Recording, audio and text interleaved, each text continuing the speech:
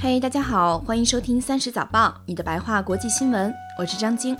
你们之前可能听过我的另一档节目《声东击西》，30早报是由声东击西和30实验室为你联合推出的，2018年1月正式开播。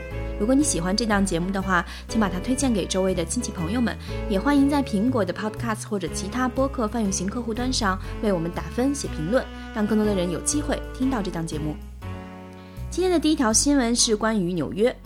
今天纽约的联邦地方法院将会有4名警官接受审讯，他们被指控为了增加收入而乱抓人。这究竟是怎么回事呢？事情发生在4年之前。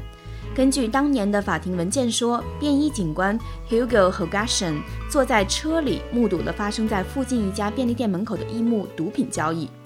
一个男子打着电话走向了便利店，随后另一名男子从便利店走出来，给了前者2个小袋子，收下一些钱后返回了便利店。事发之后，另外2名警官进到店里想抓卖家，但没看过脸，认不出是谁。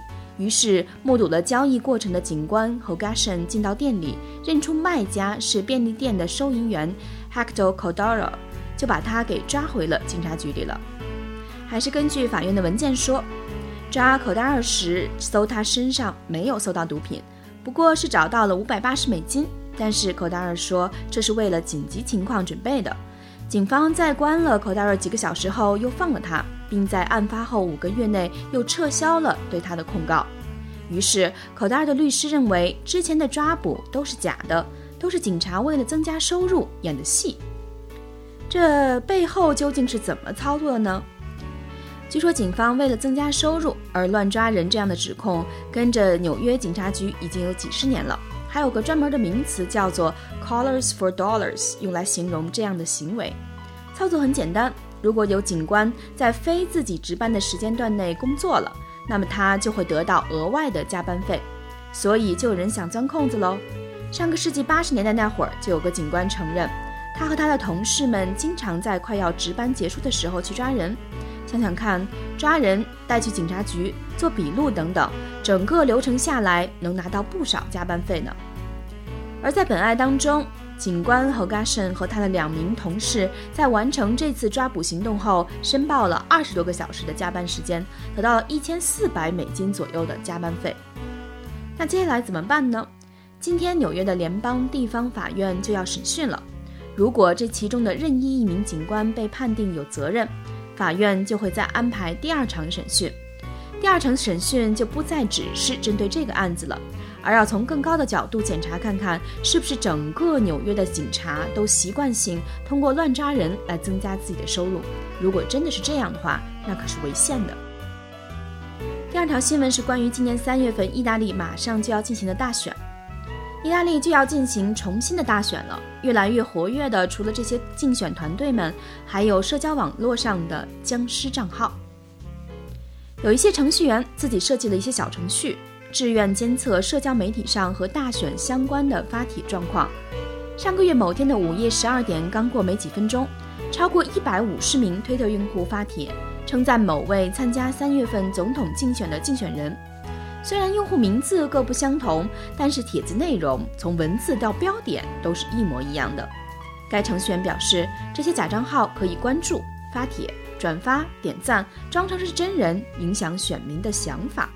意大利的民意调查显示，哪个候选人可以胜利当选这事儿，目前还没有一个明显的答案。正因为这样，如果有人在社交媒体上进行操控，比如说利用这些假账号夸张某些候选人的受欢迎程度，或者传播一些虚假信息，那选举结果都会容易受到影响。还有专家表示，他们机构目前监测到社交媒体上想增加极端党派流行度的企图。另外一方面，意大利选民本身也很担心自己被愚弄。意大利一家报纸月初的时候做了个民意调查，80%的受访者相信虚假报道具有改变选票的能力。还有大约1半的受访者表示，在过去的1年里，他们曾经被假新闻骗到过。为了帮助害怕的选民们， Facebook 和意大利的警方都出动了，鼓励大家举报可疑的帖子。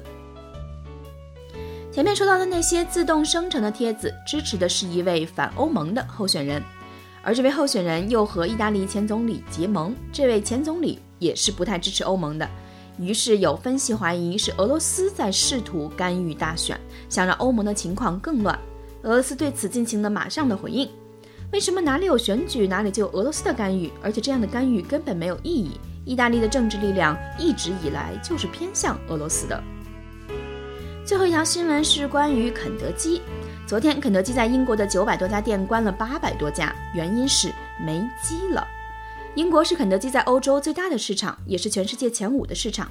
肯德基的母公司说，鸡的短缺主要是因为公司上周换了新的运货商，在磨合的期间有些问题没能处理好。肯德基还发了一个声明表示，我们不会在鸡的质量上妥协。那现在物流出了问题，我们只能关掉一些店，还在营业的店就只出特定的单品。那究竟什么时候能够重新开门呢？现在说这些似乎还太早，我们也不知道。于是推特上就有人发了一些帖，还把一只鸽子放在了这个全家桶当中，让人们看到这可能就是他们的下一个替代的菜单。